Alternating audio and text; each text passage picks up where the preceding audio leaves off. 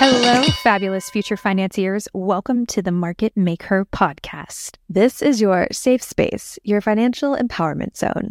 I'm your host, Jessie Denouille, here to ask the hard questions, making things simple, fun, and relatable. And I'm Jessin Skip, your resident finance expert with almost 15 years of experience, here to provide all of the answers. And we're on a mission to break the money barriers and decode the jargon that's been keeping you from conquering the stock market. So let's dive into today's episode. And today we're going to break down what exactly a stock is, how it works, and how stocks make money so you can potentially make money too. But before we dive in, we'd like to remind you to also check out the episode equity that comes with every episode on our website, which is MakeHer, H-E-R, podcast.com. That's MakeHer.podcast.com. Resources, infographics, extra explanations. We break down today's topic even further and answer all of Jessie's questions. Yes, and I have a lot of questions as usual. So today's episode is, what is a stock?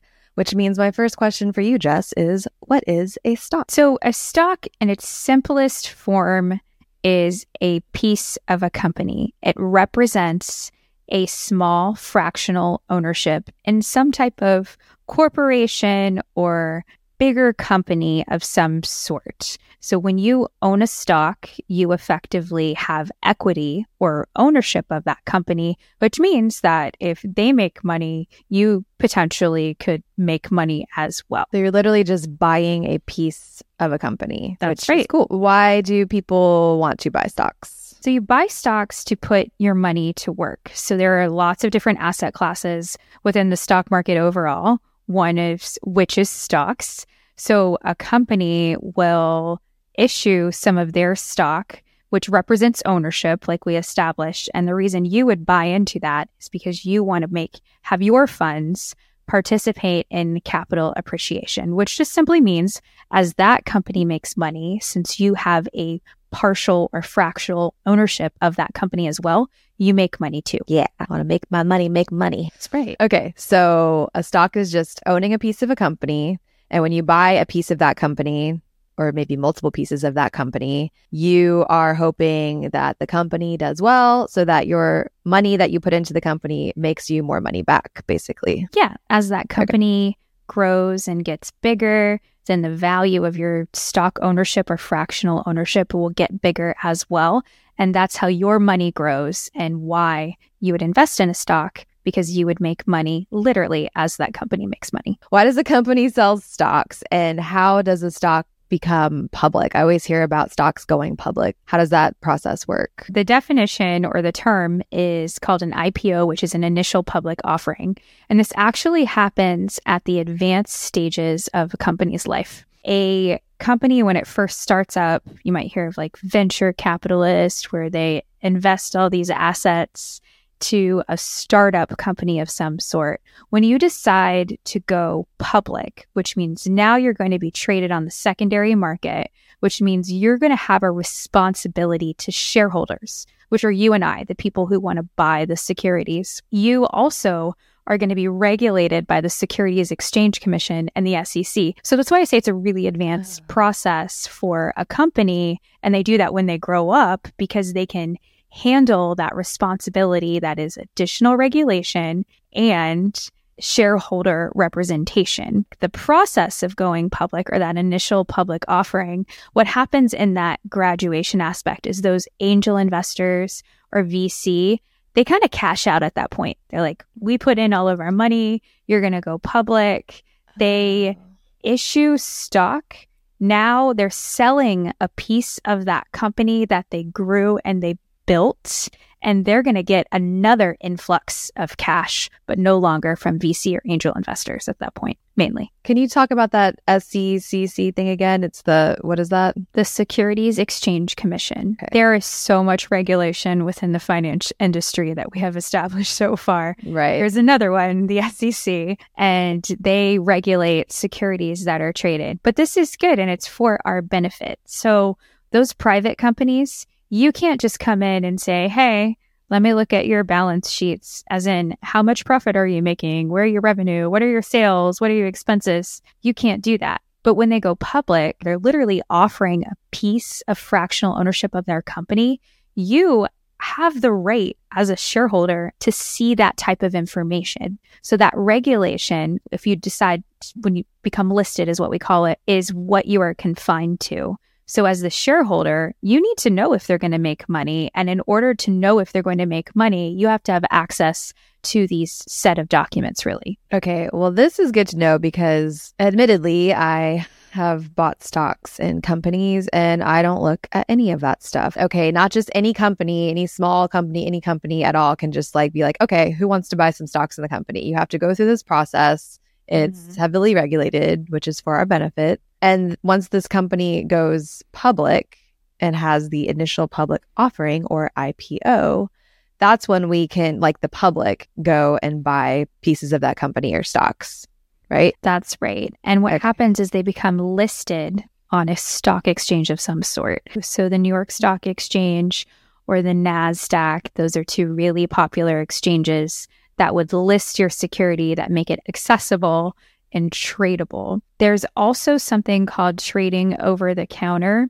which is where your penny stocks are found.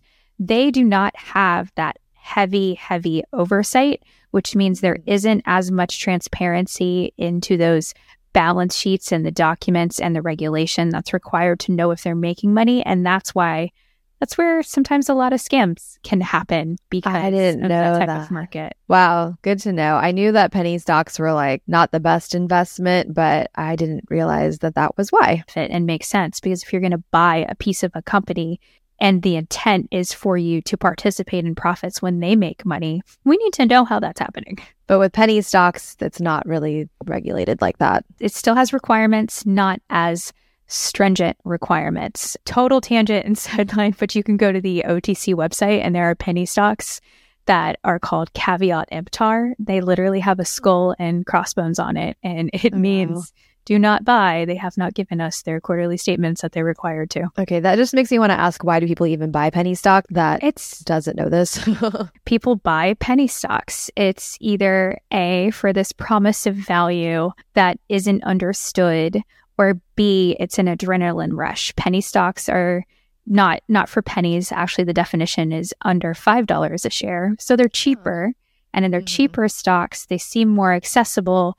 And then there's this psychological aspect that if I'm buying a cheaper stock, I can make more money because I'm putting less capital, which isn't necessarily true. But now with technology, we have fractional shares and other ways that you can put a little more money in a better investment. Yeah, I did know about that. And I think probably when I was a little younger, I know I bought some penny stocks, probably with the same kind of thought process, thinking like, oh, these are going to make me way more money with not as much money to put into it. But now with fractional shares, you can just buy, with a little bit if you don't have as much money to get started, which was always a thing that stopped me when I was younger from investing. I felt like, oh, I have to save up $10,000 before I can even invest in anything. And now that's just not true. You can, I think, start with as little as like $5. Exactly. Another barrier to entry brought down. Okay, well, let's talk about how our money can make money. How does a stock make money? So stocks, since it's a piece of a company, it has different revenue streams. They make money as long as revenues exceed costs. Call that operating income. Okay. Love to give you a real example with Apple. Yeah, let's do it. Revenue just means the sales that they make. Apple sells iPhones. That makes up half of their revenue. They also sell services. That makes up 20%. They've got wearables, so AirPods, things like that. The Mac computer, the iPad, used to be iPod, if you remember that. But in order to make an iPhone or provide those services or have AirPods or have that really cool modern Apple store, they have operating expenses. That's their brick and mortar, the parts that it costs to make an iPhone, how much they pay their employees. All of that put together, does the revenue exceed how much the expenses cost? And if they're making money, then we're making money. Yes, then that should be reflected on the stock. Can't a company maybe not be profiting and their stock price goes up? Yes, that's super important to know. The stock market is always forward-looking, meaning it's the expectation of future value. You could have a company that has something happen where you expect revenue to increase, or you expect cost to decrease. The stock's going to immediately react because that's a promise of value. We described one thing and we didn't give it its name, and that's a profit margin. The profit margin is just the difference between revenue and costs. For a company to go up in value, they need that to expand and get wider, which just simply means, are my costs going down?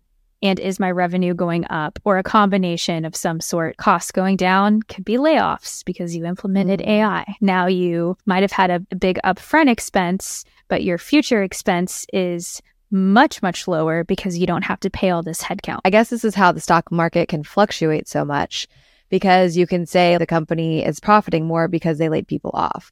Well, now we have more layoffs, so people are spending less money, and eventually that's going to affect the performance of the stock as well, won't it? It absolutely does. And that's where it's all related. It's unfortunately not that black and white, but it is that simple and exactly the way you're thinking about it. You want to know where people are spending money. That's the revenue side. And then cost is management and efficiencies. And that's why we look at profit margin, that range in between revenue and cost. A small profit margin means that if I've got, in simplistic terms, $100 of revenue and $99 worth of expenses, well, if I don't make as many sales as I normally do, I'm going to be negative net profit really, really quickly. But if I have $100 of revenue, but $25 worth of expenses, that's a 75% profit margin. I can handle less sales because I don't have as high of costs. Right. No, that makes sense. And that goes with management. It's like how you manage your money. Do you have a savings account? Do you have an emergency fund? It's how big is the company's emergency fund? That makes sense. So it's basically like not only how the company is profiting, but just like kind of how they're structured, does well, has products that people like to buy, but they also know how to manage their company. That's absolutely right. It's three main components that you look at. How much money are they making? How much does it cost them to make that money? What's their management structure look like? Okay, so we know how a stock makes money. Do we need to talk about different types of stocks that there are? Yeah, back to that extreme example of $100 worth of revenue, $25 worth of expenses. That means $75 worth of profit, which, by the way, that's super amazing profit margin, unheard of. That $75 of profit is going to be distributed to you, the shareholder, in one of two ways mainly. First is in a growth stock, which means they're going to take that money that they made, they're going to put it back into the company, invest in new technology so they can generate more sales. When they generate more sales, or the promise of more sales because the market's forward-looking, the stock goes up in price. Or B, they take a piece of that and they distribute it to you as a dividend. And that's an income type of stock. So growth and income. And stocks can be a combination. And oftentimes they are. Yeah. Is that like outlined somewhere when you buy a stock, like what kind of stock it is, or do you just have to like understand how to figure it out? You can always just see their dividend yield and you can see how much that is. And then that will tell you if it's an income stock or not. You get a little bit of money back every quarter, right? Or however they issue it. It's up to them, normally quarterly. Would you say growth stock is the most common? Mainly like tech stocks. What other kind of stocks are there? Value stocks. That's where their price is lower, but they're still listed, so they're not a penny stock. But those tend to be smaller companies. Blue chip stocks, if you've ever heard that term. Nope. Those are your super big, been there forever type of companies. Pepsi comes to mind immediately, or Coca-Cola as blue chip stocks because they've just been around forever. So we have growth stocks, which are usually in the tech space, maybe not always. Dividends, which is just any company that gives the stockholders a little bit of money back. Value stocks, which are not penny stocks. Penny stocks, which we know are risky. And then the blue chip stocks are the ones that are just the companies that have been around forever. That's right. So many different types of stocks, and we've scratched the surface. Yes. So now we know about different types of stocks. How do we know if a stock is making money? Earnings season comes quarterly, one of my favorite seasons, in addition to springwear. When a company goes public, now all of a sudden there's transparency. We know how that company is making money.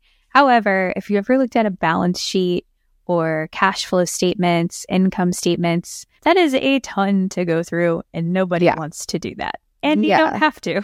There are analysts that cover a lot of stocks. And sometimes you'll have 100 analysts cover one stock if it's a really big stock. They provide a earnings consensus, and they say, based on our discount cash flow model or whatever model that they're running that you do not have to do because they do it, and this is self-directed investing and there are a lot of resources out there, they will say, this is how much earnings we expect this company to make per share. The company reports on that number quarterly. So it's this big event. They tell us if they beat or miss expectations. First, it starts with it crossing the wire, and then you can see the stock move immediately. But we want to get into the why. There's something called forward-looking guidance that's optional. Companies do not have to give that. Apple, for example, we always use them as our example.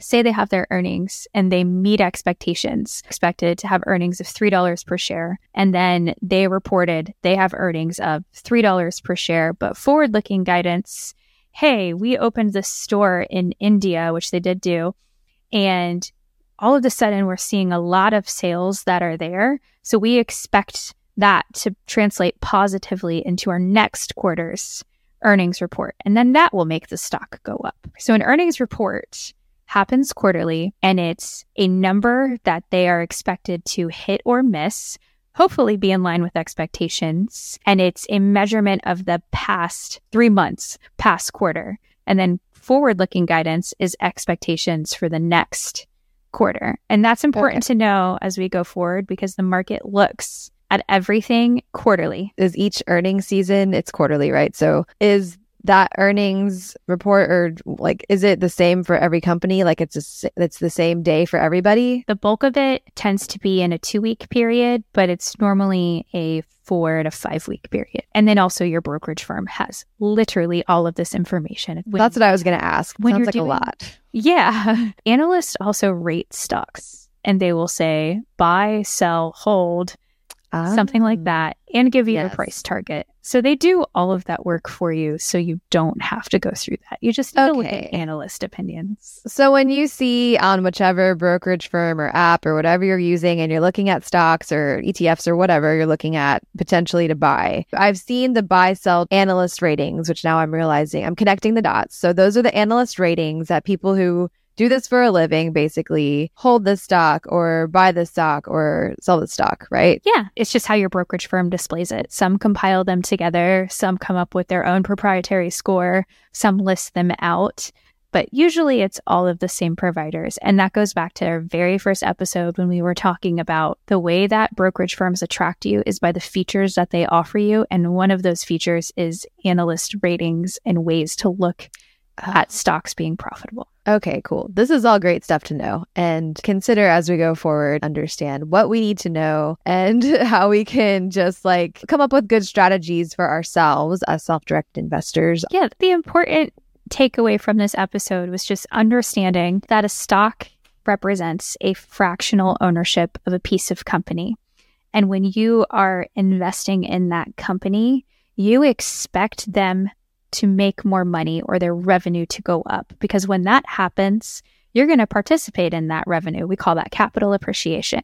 That's in the form of them reinvesting it back into the stock to make even more money for your money, or you're going to get a dividend, so some income, or a combination thereof. Well, that makes it simple. I like it. Let's cover what we learned today. We learned what a stock is. So as we said, a type of investment that gives you a share of ownership in a company. You got a piece of that company, maybe a few pieces, depending on how many stocks you buy. How we know a stock is making money. A company reports its earnings quarterly and provides information about past quarter. If it basically every company sets their goals each quarter, and did they meet those goals, exceed them, or fall short? And that can influence the price or the value of the stock. Yes, that's goal setting. Did they make or break the goal? When we're looking at the performance of a stock, we want to see an increase in that EPS and revenue. How the company's performing. Are they doing better than they were before? Because that's going to drive the value of their stock. So Jessie, we had a question on our TikTok.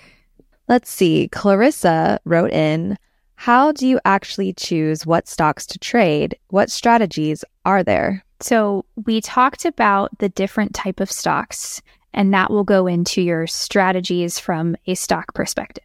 So are you buying this stock to participate in capital appreciation, which is usually the case? You want your money to go up in value, but do you also want an income from that type of security or that investment that you're making? That actually requires a lot more depth, where we're going to have a whole episode actually dedicated to you, Clarissa, where we'll talk about portfolio management, because then that's when you decide not only the type of stocks that are right for you, but how to manage those, because entry and exit and growing your wealth over time is also really important. Yes, that's a great question. And I have more questions around that one too. So can't wait to get into that one. Thank you for the question, Clarissa. Thanks, Clarissa. Absolutely. I think that's a good wrap for today's episode. And I hope the audience has found it as enlightening as I did. But remember, the conversation doesn't stop here. And if you found our conversation helpful, don't keep it to yourself, please. Spread the word. We're setting the table with these first episodes, but we're really going to get into that deep information. So share our podcast with your friends, rate us, leave a comment. Your feedback fuels our mission. We really want to address your questions. And most importantly, we hope you feel a bit more financially empowered today, and that you will continue to be more empowered as we continue learning about the stock market together. So don't forget to subscribe and stay tuned for more enlightening episodes. And remember, when you build knowledge, you break barriers. And before we sign off, remember to visit our website, marketmakerpodcast.com. That's marketmakeher, HER, podcast.com for the episode equity, our deep dive into today's topic and the answers to Jesse's questions. We're here to make finance easy for you, one episode at a time. Until next time, keep investing, keep learning, and keep breaking those barriers. Remember, investing involves risk. There is always potential to lose money when investing in securities. MakeHer provides educational content and resources for informational purposes only. We are not registered financial advisors and do not provide personalized investment advice. Any information provided by MakeHer on our website or podcast is not intended to be a substitute for professional financial advice. MakeHer is not liable for any investment decisions made based on our content. For more information, visit marketmakerpodcast.com.